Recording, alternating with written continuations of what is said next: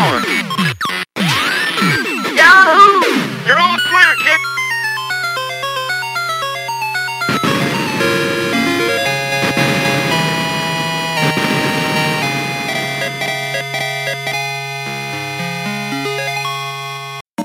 Friends, thank you again for taking time out of your busy schedule to listen to a new episode of the Diary of an Arcade Employee podcast. This is a one-up offering today. These shows are generally a little shorter than the typical episode. Digest-sized, I hope. Today, we're going to be talking about a classic maze shooter that was released for Mattel Electronics and Television back in 1982. I'm talking about the one and only Night Stalker.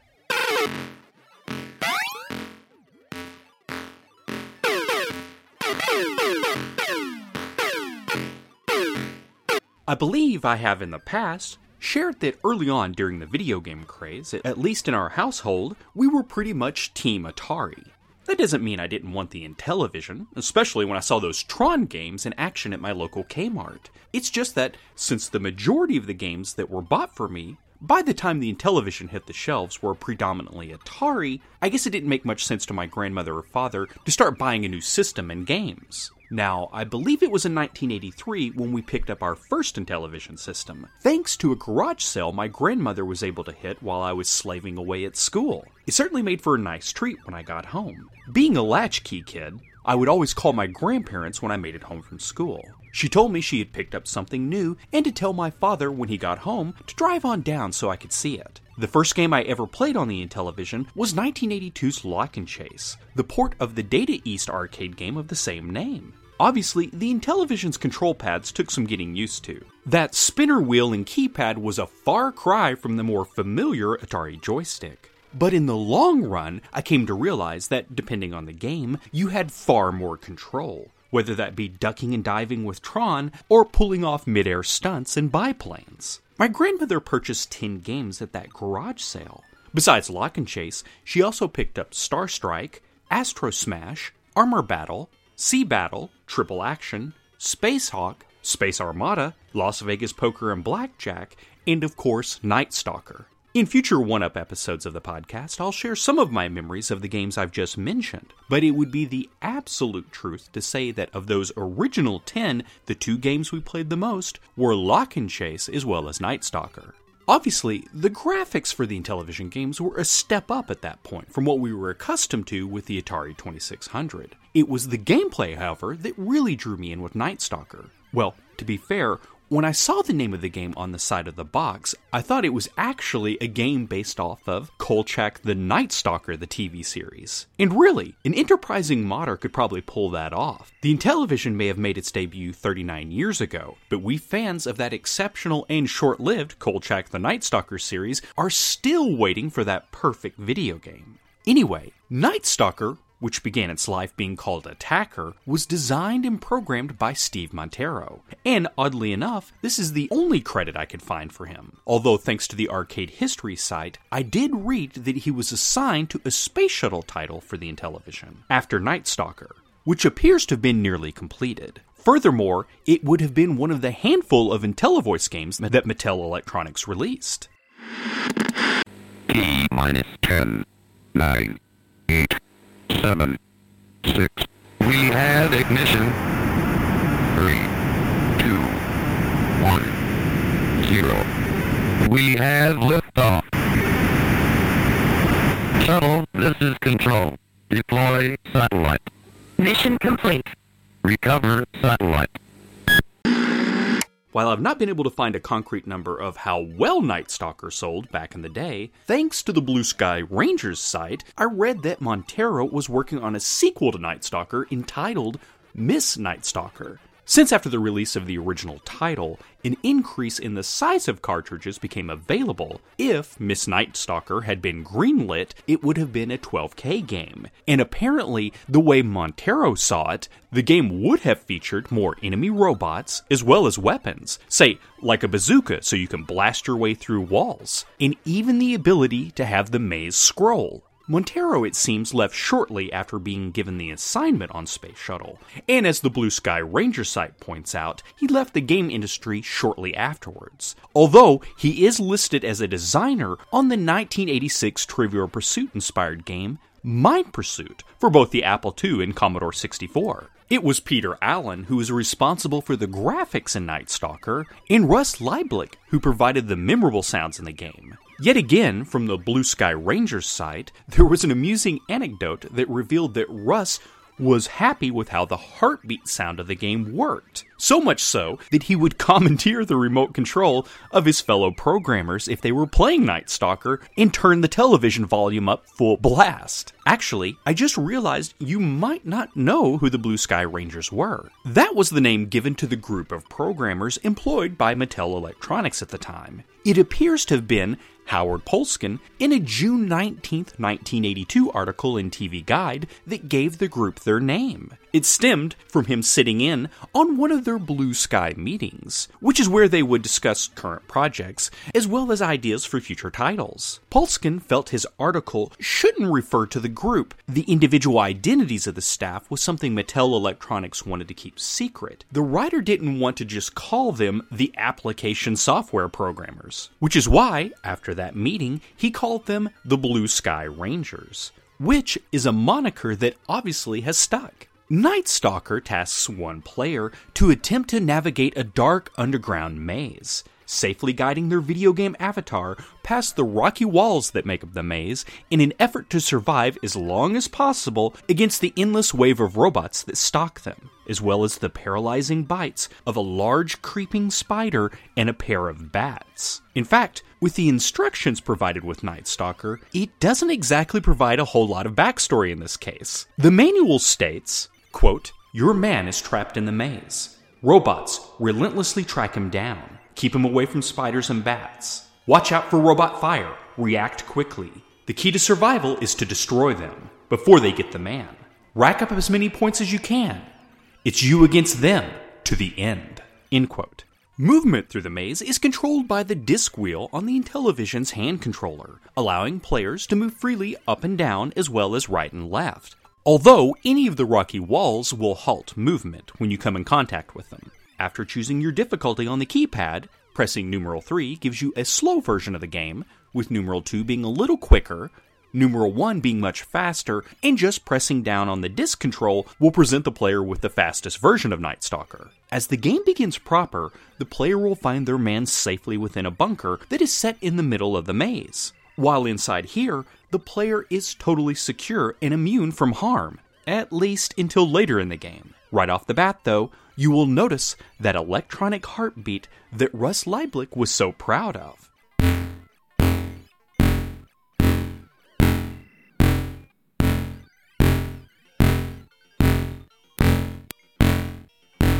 While the game may not have an actual soundtrack to speak of, that steady and rhythmic heartbeat sound really works while you're playing the game. The two bats who start the game, hanging upside down from those rocky walls in the upper and middle right-hand side of the screen, will drop down and begin flying through the maze. As I previously mentioned, if a bat makes contact with the man, they will bite him, which causes the player to fall to their knees and then on their face, paralyzing them for a few precious seconds. In the earlier stages, that isn't the worst thing, but in later stages, when the robots are really moving at a good clip and shooting at you, you can see why you don't want to be stunned on the floor when the robots are taking shots at you. The bats can be shot by both the player and the robots, which will net you 300 points. Although, with their flapping animation, there are times that one of your precious shots might miss the beastie. The bats, after being dispatched, will reappear. That is until you've earned yourself 5,000 points in the game. Then, when you take out a bat, it will be replaced from then on by a gray robot, which is the lowest offering in the list of mechanical murderers trying to hunt you down. At the beginning of the game, in the upper left hand of the maze, is a giant spider web. Crawling from that area is the enormous green spider. Seriously, this thing must be the size of a large dog. It wanders around the maze in search for prey, man-sized prey, and will cause you to fall over and be paralyzed if it makes contact with you. Shooting it will cause it to disappear, but another spider will soon emerge from the web. Actually, the web itself can be traveled through by both the player and robots. And there are times the shots from each will pass through the web, and other times it acts like a barrier. It seems rather random. Using a bullet on a spider will get you only 100 points. I suppose because it's easier to hit than the bats. Now, before I begin to talk about the dangers of those robots, let me take a moment and talk about the sole weapon the player has in the game, the gun, which kind of looks like a Sandman's gun from Logan's Run, actually. This item will appear in random spots around the maze. The player must run over the flashing yellow icon to pick it up. Once the gun is picked up, the player can, by pressing the up, down, left, or right icon on the keypad of the hand controller, shoot in that direction. Only one shot at a time, however. If the shot makes contact with a rocky wall or other part of the maze, it will disappear, and the player can fire again. This rule of one shot at a time also applies to the enemy robots. Although, since their sensors pick the player up when they are in range, they will basically just shoot rapid fire against the rocky walls. It can't reach the player, but it makes for an unnerving sound effect. Now in later stages, when there are multiple robots patrolling the maze, a player's shot can hit, say, a gray robot, causing it to explode in a satisfying visual effect of flying gears, as well as a metallic-sounding explosion. In addition, that bullet will travel through the first robot and keep going, so you might be able to take out more than one enemy this way. Now, here is the bad news. Each of these futuristic-looking guns only holds 6 shots. After the 6th bullet, the player is weaponless, like at the beginning of the game, and must attempt to go pick up a new one, wherever it might have spawned, which, especially in later levels, appears to be in the most dangerous spot in the maze. By the way, you cannot shoot the gun while moving either. And although I didn't use it back in the day when I was first playing Night Stalker, since the Intellivision had 2 hand controllers, you could use one to control movement and the second controller to control which direction you wanted to fire. Okay, I guess it's now time to talk about the deadly robots you will face when playing Night Stalker. All robots make their appearance in the bottom left corner of the maze, which is a good spot in the beginning of the game to time your shots to blast them when they first appear, until you run out of bullets, of course. As I touched upon a moment ago, the first class of robot and the lowest and sort of least dangerous is the gray robot. This enemy just wanders around the maze, only taking a shot at you if you cross its path. Blasting one will earn you 300 points, and after a few seconds, a new gray bot will arrive. Remember, after you blast the bats, once earning 5,000 points, 2 gray robots will spawn instead, which is where they can become dangerous in later levels. You can find yourself trapped by 2 wandering gray robots, with no place to run to avoid their deadly fire. One hit, and you've lost one of your beginning 6 lives. I should add, a player will earn an extra man for every 10,000 points they earn. Another change happens after the player has accumulated 5,000 points. The blue robot enters the maze. This foe, unlike the gray versions, will start to hunt down the player, and it isn't as easy to lose this robot like the other model. It explodes from a single shot by the player, and will earn you 500 points for the effort. Bear in mind, at this point you are contending with 3 robots in the maze, so you will have to constantly be on your guard. After a player has earned 15,000 points in Night Stalker, they will have to deal with the white robot. This mechanical menace appears to be on tank treads, and will continuously attempt to find the player wherever they are in the maze. Oh yeah, it also has an energy shield. It takes 3 shots to shatter the shield and take the white robot out, but you will be rewarded 1,000 points for each one you demolish. Once you've earned yourself 30,000 points, the white robot will be retired and replaced with a black version. And this foe almost looks like it's hopping through the maze, and it makes a point of coming straight after the player. It too has an energy shield, and even worse, it can let loose with white energy bolts. These pulsing shots will disintegrate a player's shot before it can make contact with the black robot. At 50,000 points, its programming is altered to begin firing off yellow-hued energy bolts. Not only does it wipe out the player's shot, but it can blow away the safety of the bunker in the middle of the maze. You get 2,000 points for every black robot that is dispatched, but at this point in the game, it's getting harder and harder to survive the endless onslaught. And yet, there is one more deadly surprise waiting for the player in Night Stalker, when they have managed to roll the score to 80,000 points. The new robot that enters the maze is 100% completely invisible. The only way you can pinpoint where it is when it's flinging those yellow electric bolts at you. And naturally, it too has an energy shield that requires 3 shots. As you might imagine, at this point of the game, you're constantly running and hoping you won't come in contact with this invisible nightmare. Of course, you can also fire down the maze pathways,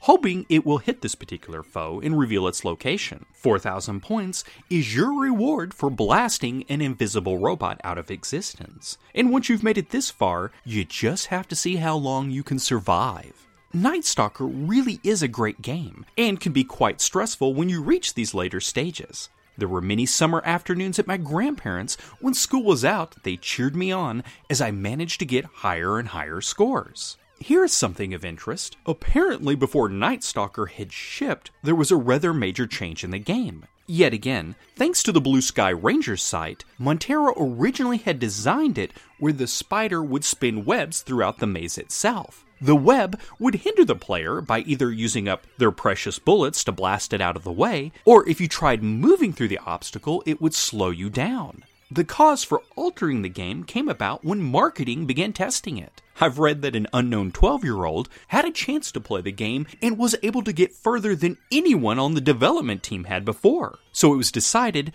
a new robot needed to be added to the mix to make Night Stalker more challenging.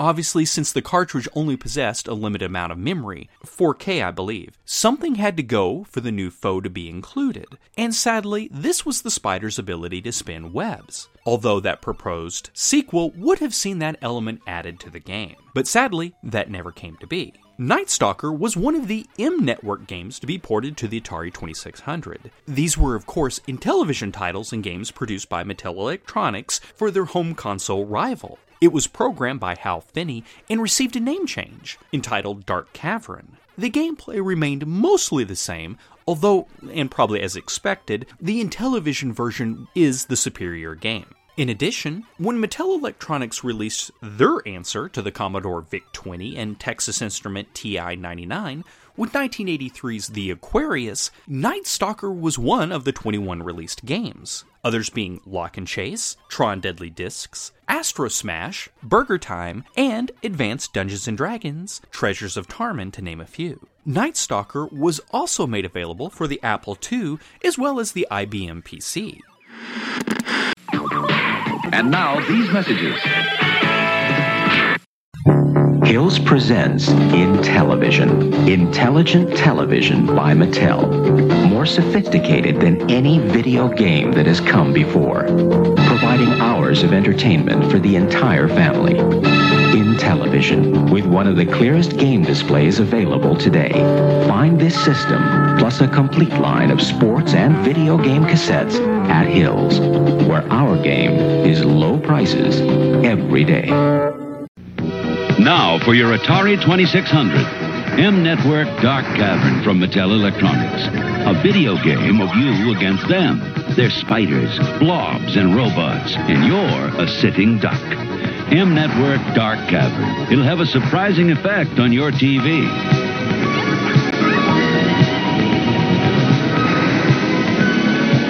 Buy any 2 M Network games by March 4th, and we'll send you one free.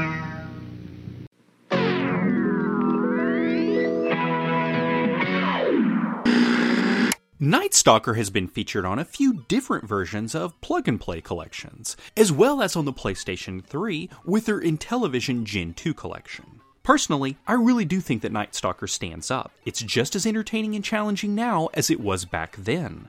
But it sounds like we might not have seen the last of Night Stalker. because it appears to be one of the titles for the upcoming Intellivision Amico. And judging by the brief clip that was presented in the 2019 Gamescom trailer, it looks to be multiplayer now as well. I will naturally be sure to include that trailer in the article for this podcast over on the Pop Culture Retrorama site. I have countless hours of fond memories thanks to the Intellivision, and I will be totally honest, I am quite excited about the release of the Intellivision Amico. I will admit I might be an easy sell, but I respect what Tommy Tallarico and the rest of the team at Intellivision Entertainment are attempting to accomplish, which is basically bringing the fun of playing together back, especially in the same room. I bring that up because, working at the arcade, that is one of the things we see impress a younger generation the most, especially on busy nights. There is absolutely nothing wrong with the next generation of home consoles and being able to play online with friends, but it does not match the excitement of getting a high score on Pac-Man with your friends, or sometimes strangers, slightly crowded around you cheering you on, or in a two-player competition heckling you good-naturedly. And friends, I think that is about all I can share with you about Night Stalker. Beyond, as always, I want to thank you again for taking the time to listen to the show. I know I'm no expert. I'm just a fan of classic arcade and home console games and enjoy talking about them. The Diary of an Arcade Employee is available on iTunes. I'm working on rebuilding the podcast library, slowly, a result of switching from the Retroist site to the Pop Culture Retrorama one. You can check out daily posts by visiting www.popcultureretrorama.com. Speaking of iTunes, it might be for the best if you subscribe to the show. I wasn't aware of this, but it took over a month for the Asteroids episode to show up on the iTunes page. Not sure what the situation with that was all about, but hopefully this was just a one-time thing. The Diary of an Arcade Employee is now available on Google Podcasts as well as Spotify. No matter how you listen to the show, if you have a moment and enjoy the podcast, why not give us a rating and a review to help us find new listeners? You can find out more about the Arcadia Retrocade by visiting Facebook, or for daily posts, you can check out the Diary of an Arcade Employee podcast Facebook page. I share all manner of vintage arcade and home console fun multiple times a day. If you have any feedback or comments about the podcast, you can always reach me on Facebook or throw me an email at vicsagepopculture@gmail.com. You also can often find me posting videos of the arcade on my Instagram account, which is simply VicSage_. Naturally, I want to thank the Retroist. For over a decade, the Retroist provided a spot on the internet where fans of all things retro could visit and enjoy the best retro-related articles and podcasts. I certainly wouldn't have my own site or multiple podcasts without the Retroist support. Have a token on me as we listen to a clip of the game I will discuss on the next show.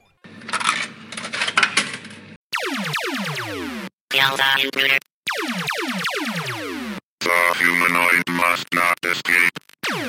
Attack it. This has been a Pop Culture Retrorama podcast. Goodbye, and thanks for listening.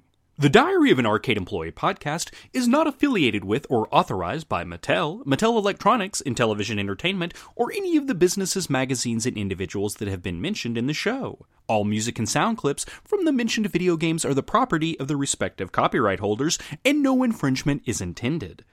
Audio clips are included for the purpose of review, criticism, and commentary only, and are not intended to infringe.